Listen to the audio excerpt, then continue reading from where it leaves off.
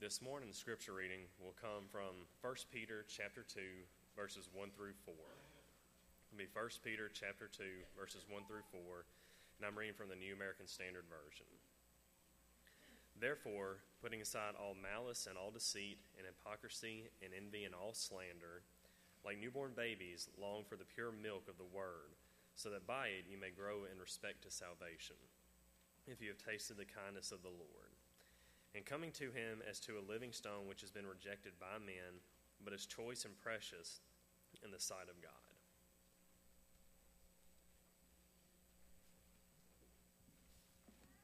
Good morning. Glad to be here. Always appreciate the opportunity the elders give me to speak. Being a full-time minister for over 30 years and regularly preaching every Sunday, it's nice to be in the pulpit and share a message from God's Word. So thank you, elders, for the opportunity. I was trying to think of what I'd like really to present, and this lesson today has had several segments over a period of time and working out and fleshing out, because I think these things represent to me the principles that I like to follow. At least they guide me in my behavior as I interact with people. And they stem from the idea of the question, what about Jesus is so compelling? We could probably talk about the miracle worker and the authority that Jesus had. People were impressed with that. In fact, on one occasion, the apostles, when Jesus calmed a storm, they were sort of frightened at that event. And then they made the comment, who is this that's able to calm the seas and the wind? How come these things obey his voice? And you would think that they would know that, but there is a perception about Jesus that's pretty ominous, that they were terrified on that occasion. I think again of how people reacted to Jesus' teaching. After he completed the Sermon on the Mount, you remember that the people were so impressed and amazed at his teachings because he taught in a totally different way, not according to what they were accustomed to when they received teaching from the scribes and the Pharisees. And then you have that great Sermon on the Mount and that introduction section that we call the Beatitudes. Blessed are the poor in spirit, and begins to list all these wonderful traits that we as God's people ought to have and possess. It's a wonderful sermon, and it provides an ethical foundation for all of us to live by. And so I had several opportunities to think about, contemplate, but there's been something on my mind for several years that I think that has impacted me in a way that I wish to express this morning, and I hope it'll be somewhat of a model for you. Walking with Jesus is a very challenging thing. It's not easy, particularly when I find myself to be more selfish than I am selfless. To walk with Jesus requires me throughout the day, throughout the week, throughout the month and years to contemplate, how does Jesus model the way? If I could reduce it to some principles that can serve as benchmarks, some principles that could serve as readily assimilated ideas as I navigate on this planet, as I interact with people, at least these four things I think would resonate with you as they have done with me. It sort of simplifies the nature of Christianity, but it's not simplification in the depth of what I'm going to share, but it's simple to really understand and to commit to. Jesus is one of the most, well, I would say he is the most unique figure in human history. This is why he continues to be a person of curiosity by those who are in all kinds of fields. They study his teachings. They study his life. There's controversy always around this study of the historical Jesus. And it's simply because he is real. He is divine. And that poses a problem. Think about the way the New Testament talks about him for a minute. There's designations to talk about the dual nature of who Jesus is. He's called the Son of Man. I understand that. There's a relationship to humanity that also has some prophetic connotations, Messiah connotations to it, but Son of Man, okay? He's also Son of God. How do these two things melt together? How are they assimilated? How do they come together? I don't totally understand it, but I do see him as the one who is both God and man, both God and human. This is what John tells us when we begin talking about the Gospel of John and his presentation of who Jesus is. In John chapter 1, verse 1, notice what the first verse says. In the beginning was the Word. Any Jewish reader, any person familiar with the Old Testament would immediately go back to Genesis chapter 1, verse 1. In the beginning, God created the heavens and the earth. What's John doing? John is connecting, in the beginning was the Word, with the God in the beginning who created all things. That's an amazing contemplation. And so I want to go to Genesis chapter 1 for a second. When we read that God created the heavens and the earth, and that when God spoke, let there be light, light came into existence. I can assure you, I'm impressed with that power. I don't understand it. I cannot relate to it. God is too far beyond my comprehension. He's transcendent. There's nothing that I understand about this God except that he can wield power and bring things out of nothing into existence, like Genesis chapter 1 says. This is why there's a word that's used in Genesis 1 in Hebrew called Elohim. It's translated God in Genesis chapter 1 because Elohim is the sovereign created God. Elohim creates. Nobody else can create except God. So that's good to know. I accept the fact that God created things, but I don't understand a God like that, do you? Can you wrap your head around that? I mean, I've gotten interested in looking at the stars and the planets. I see Venus come up. I see Jupiter. I see Saturn. I see Mars. I see the star Arcturus. Other things come into view, the constellations. I'm fascinated because it points to something that is so beyond me when we peer into the universe, and this God brings it all into being. You don't understand him. And I don't either. But we come to Genesis chapter 2. Something happens. We have an explanation of the sixth day where we find a more intimate relationship. We see God who creates human beings. He creates a place for them. He creates marriage. And interestingly enough, there's another divine name that's used in Genesis 2. It's the Lord God in your translation. It's probably lowercase, capital letters, Lord. The word Lord there is where we get Yahweh, Jehovah. It's God's covenant name. It's his covenant name. And so in Genesis 2, we have Lord God who begins to interact with his creation. And he sort of reveals himself. He downsizes himself in a sense of coming to our level of understanding. And we see God walking in the cool of the day, having fellowship with his creation. Now, I could start to understand that kind of God because he's a little bit closer to me. He's not so out there. He's now a little bit more intimate. And see, that's what's happening in Genesis chapter 1, verse 2. This powerful God has now come to the level of our appreciation and understanding and fellowship. John does the same thing in John chapter 1 and verse 1. In the beginning was the Word, and the Word was with God, and the Word was God. He was in the beginning with God. All things came into being by him, and apart from him, nothing came into being that has come into being. In him was life, and the life was the light of man. I don't understand that word because he's too far beyond me. He existed. You see, all things came through him. There's the transcendent, incomprehensible God, the God whose wisdom is so far beyond us, we cannot even contemplate it. But then in verse 14, John says, and the Word became flesh, and he dwelt among us. And we beheld his glory, glory as the only begotten from the Father, full of grace and truth. See, the Word, this God, became flesh, incarnation, the coming of this transcendent God, sovereign God, into human form, that now John would say in 1 John chapter 1 that we beheld him with our own eyes. We handled him as the Word of life. We witness who this individual is, and we had a relationship with him. See, this is God that's being spoken here. What does all of this mean in my navigation in life?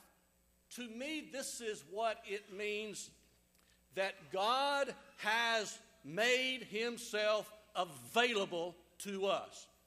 God in Jesus, God is available. He is available, and we as his people must learn likewise to be available. Think about that for just a minute. John chapter 1, verse 35. Again, the next day, John was standing with the two of his disciples, and he looked upon Jesus as he walked and said, "Behold, the Lamb of God." That word "behold" is descriptive of the immediacy of the thing. He's saying, look right here. You can see the Lamb of God. Who is the Lamb of God? He's Son of God. He's Son of Man. He's Lamb of God. This is God incarnate. Here he is walking. You can see him walk. I don't know if that impresses you any, that God's walking on the planet. He's walking in Palestine. He's walking there so people can actually see this God, who he is. But he says this also. We beheld him as the Lamb of God. And verse 38 says, and Jesus turned when some disciples started to follow him. Jesus turned and said to them, "What do you speak or seek?" And they said to him, "Rabbi," which translated means teacher, "where are you staying?" And he said to him, "Why do you want to know?" He didn't say that, did he? Did he say, "Let me check my calendar"? Did he say, "I'm really too busy doing mighty deeds, God things"? And for your information, I do not have the time for you. That's not what he said at all, is it? He said, "Come, and you will see." They came, therefore, and saw where he was staying, and they stayed with him that day. For it was about the 10th hour, 10 o'clock, using Roman time here in the Gospel of John. They were with him for an entire day. Now, who is this? In the beginning was the Word. Word was with God. Word was God. All things came through him. And nothing that we see came to existence without his power. And this Word became flesh. We see him. We saw him. We stayed with him.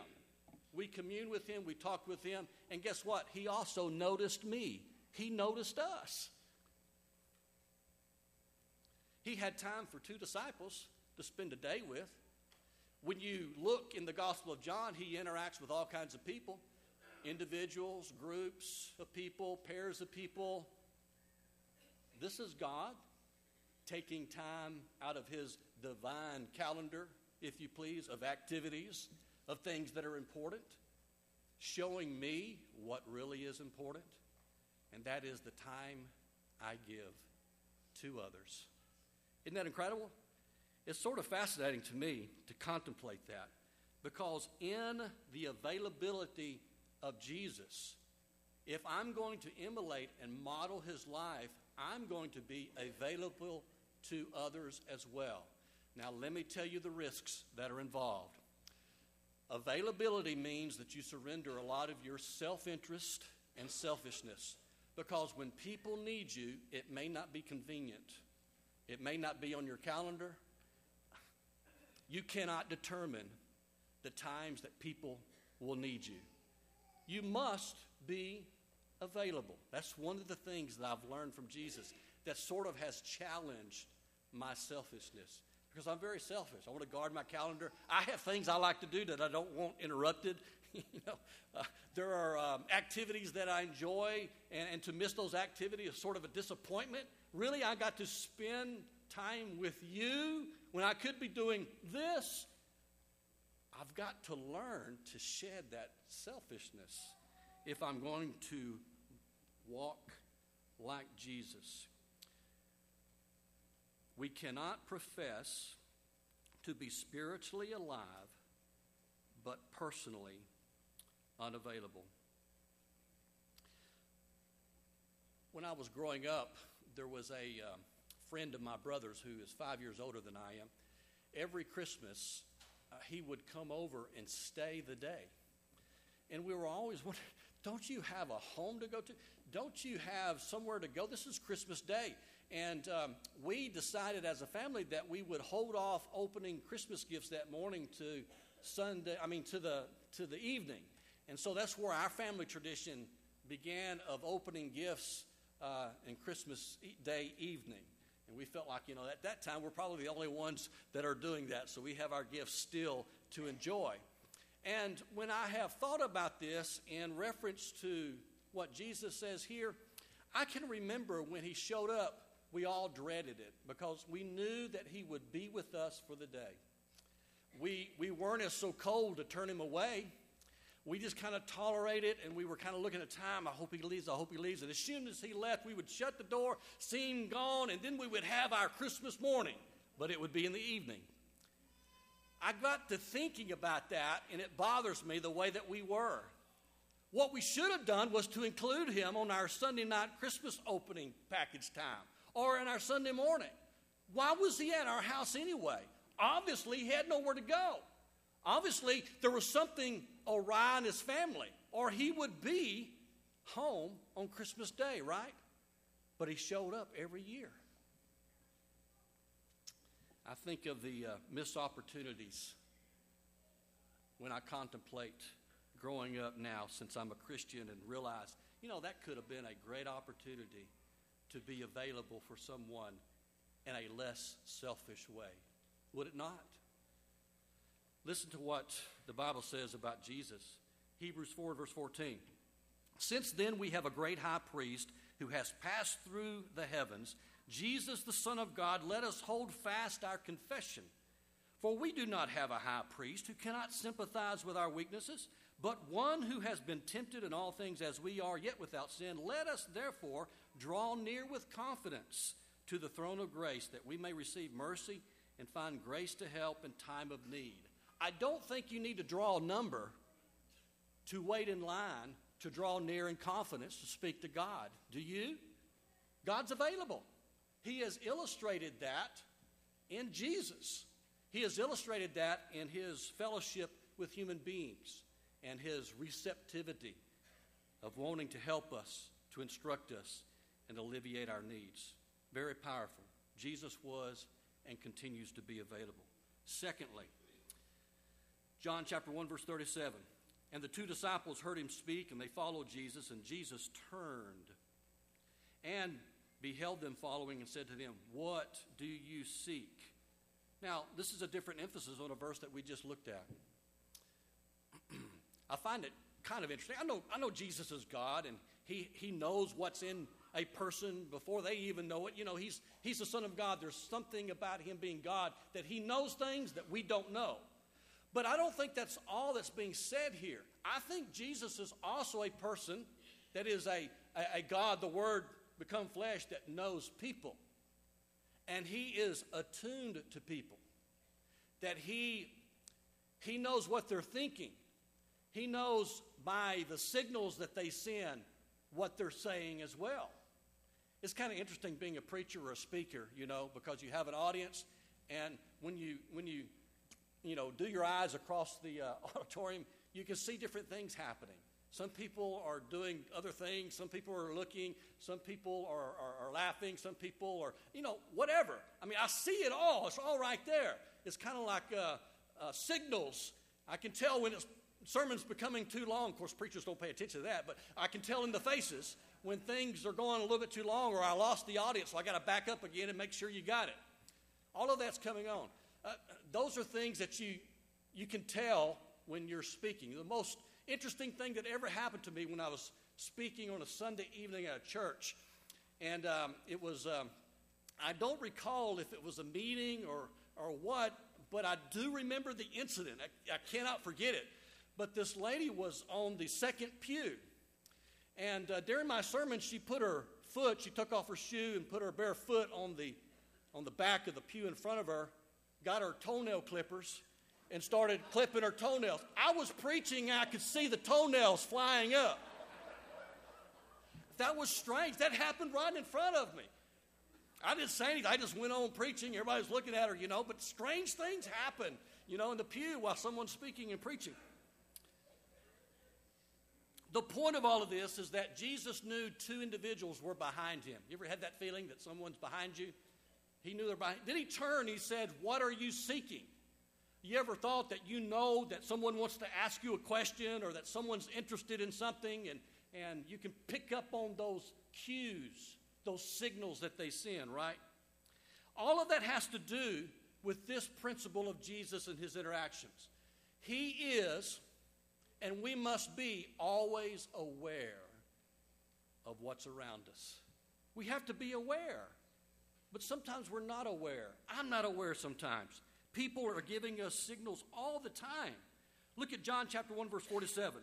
Jesus saw Nathanael coming to him and said to him, "Behold, an Israelite indeed, in whom there is no guile or deceit." Nathanael said to him, "How do you know me?" Jesus answered and said to him, "Before Philip called you, when you were under the fig tree, I saw you." There's a lot in that phrase, "I saw you." It's not that he just saw him, but he knew him. He knew him. And Nathanael was so impressed with that. My Lord, my God, you know. And you think that's impressive, you wait until you become one of my disciples. I think the principle there is very valid for us. That as Jesus knows what's in human beings, I think as God's people, if we're going to be people who belong to him and walk with him, we are going to know people too. We're going to be aware. We're going to pick up on these subtle signals that they send. Be the kind of person who picks up on these subtle signals. Be the kind of person who responds to them, not ignoring them. When I was at a place sitting, listening to a speaker one time, everything was over. And I was up front, and the service was over, and an individual came down, and we're on the pew where I was, and he put out his hand, and I went to shake it. He took my hand, and he flung me out of the way. That was the first time in my life I ever wanted to punch a brother in Christ. The first time. It made me angry and mad. He just took my hand. I was going to shake it, talk to him. He got me out of the way, and he went right for the person next to me to shake his hand and talk to him. I was just in the way. I was an obstacle. And at first I was mad and angry, you know. And then I was kind of sad. He wasn't aware of me, or at least the only awareness that he had for me was that I was in his way. And I got to thinking, as a Christian, as a dean, as a preacher, have I given that feeling to others? Have I ever made people feel that I don't notice them? That I won't take time for them? That I'm not aware? You can focus on a lot of things, but keep your peripheral vision always open. That's where you see action, activity, movement. You can tell a lot of things about people in their faces, in their body expressions, all that they're doing. And sometimes it's just a matter of saying, is anything bothering you? They may say no, but they may say yes, and appreciate the interest. And so as I navigate and interact with people today, I'm trying to be more aware. The third thing about Jesus, and this is probably one of the most interesting things, and it shouldn't be interesting, it shouldn't be challenging, but that is Jesus was and he is always helpful. Helpful. Helpfulness is the foundation to Christianity. Everyone can be helpful. A helpful person models the life of Jesus. Well, how do you know what helpfulness is? Here's another way of looking at it. When Jesus died, of course, he selected his disciples, and then the disciples began to evangelize and go speak. And we have the episode of Peter going to the household of Cornelius. And he said something about Jesus that's inspiring to me. He says that God anointed Jesus of Nazareth with the Holy Spirit and with power. Okay, I know that. I appreciate that. Holy Spirit and power. Yes, talk about the Holy Spirit and power. He says he went about doing good and healing all who were oppressed by the devil, for God was with him. What do people do if they're with God? They go around doing good. They go around doing good. As I walk with God, I have to evaluate my life. Look at it. Am I the one who is helpful, doing good, seeking to assist, seeking to alleviate, seeking to do God's will? That's an action of commitment that's not always easy to do. Ephesians 4:31, let all bitterness and wrath and anger and clamor and slander be put away from you, along with all malice, and be kind to one another. Is that good, to be kind to one another? Tender-hearted, forgiving each other, just as God in Christ also has forgiven you. I think the most noble and the most courageous act that you can do is to do good. Now, we think about noble and courageous things, but if Jesus' life was characterized by going about doing good, don't you know that he was being helpful wherever he went? Not murmuring, not complaining, not criticizing, not destroying, not dividing, but uniting, assisting, alleviating, forgiving, helping. That's what's good. I remember in John chapter 2 when a family was about to get embarrassed because the wine ran out on the banquet they were given. And you remember Jesus' mother coming to him and said, they've run out of wine. And Jesus went ahead, took the initiative, and began to do things in the background. And he made plenty for the host and for the family, saving the embarrassment of that family who was hosting that wedding gathering that usually lasted for a week. The only people that knew about that was his disciples, his mother, and the attendants that he told to go get jars, fill them with water, and he turned it to wine. No one else knew about it. No one else knew about it. And it's interesting to me that he seems to have done this in the background without any notoriety, without anything to say, hey, look at me. He just did it. And he helped a family. And he glorified the Father. And guess what? His disciples came to believe in him even more. They saw Jesus in a different way because he's being helpful. 1 Peter 2 and verse 11, dear friends, I urge you as foreigners and exiles to abstain yourself from sinful desires which wage war against your soul. Live such good lives among the pagans that though they accuse you of doing wrong, that they may see your good works and glorify God on the day of visitation. If we desire to glorify God, then we'll become signs that point to Jesus. What does a sign do? It doesn't glorify you. It doesn't glorify the sign. The sign points to something beyond it. So if we are people connected with Jesus, walking with him, we're naturally will be a sign that points beyond us to something else. And finally, Jesus was, and he is creative. Creative. Have you ever noticed the many questions that Jesus asks? And John, there's a lot of them. I just got a sampling here. What do you seek? What do not want to go away? Also, do you believe in the Son of Man? I'm the resurrection and the life. Do you believe this? And it goes on and on and on. Asking questions is one of the best ways to engage people. One of the most creative ways to open conversations.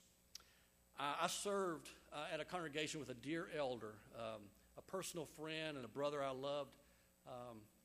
I performed his funeral several years ago.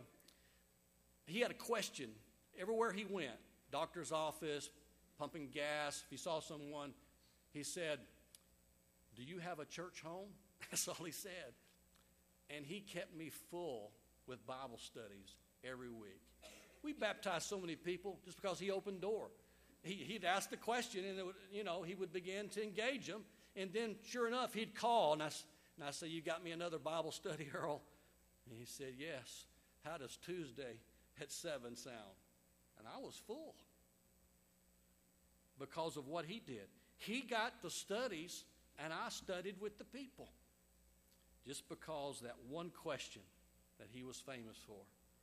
Do you have a church home? I think God likes to raise curiosity. Think with me in Acts chapter 2, verses 7 through 8, day of Pentecost. Remember the Holy Spirit rushing in the wind, and then the tongues of fire on the head and all that. What was it that the people said in response to all of this? What is this? That was the question that God wanted them to ask. And so Peter steps up and says, this is that. I don't know if people are asking that question of us. Is my life so lived for God that it becomes an object of curiosity? It will. The closer you are with God, the more you walk with Him, the more you learn, you become so different from everything around you that you are a oddity. Someone, you're curious. God forbid they call us weird. But we are a little odd compared to the world's values. Listen to 1 Peter 2 and verse 9. But you are a chosen race, a royal priesthood, a nation, holy, a people for His own possession. King James uses a peculiar people. I'm using that intentionally in two ways. That you may proclaim the excellencies of Him who called you out of darkness into His marvelous light. Back during the King James day, peculiar just meant someone owned by another, distinctive, okay? Our peculiarity, our word peculiar means odd, weird, out of the norm. But I got to thinking about this. Our effectiveness as Christians rises according to the degree of our peculiarity, does it not?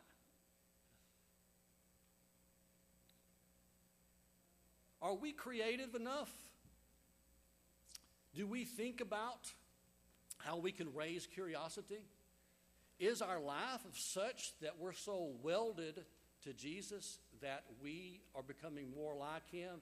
And as we become more like Him, there is something peculiar about us because we are His peculiar people, His own people. And so these four things to me have become very, very precious principles. To be available, to be aware, to be the person who's helpful, and to be the person that's creative. My creativity just only rises the closer I walk with my Lord, because my life becomes very creative and curious to others.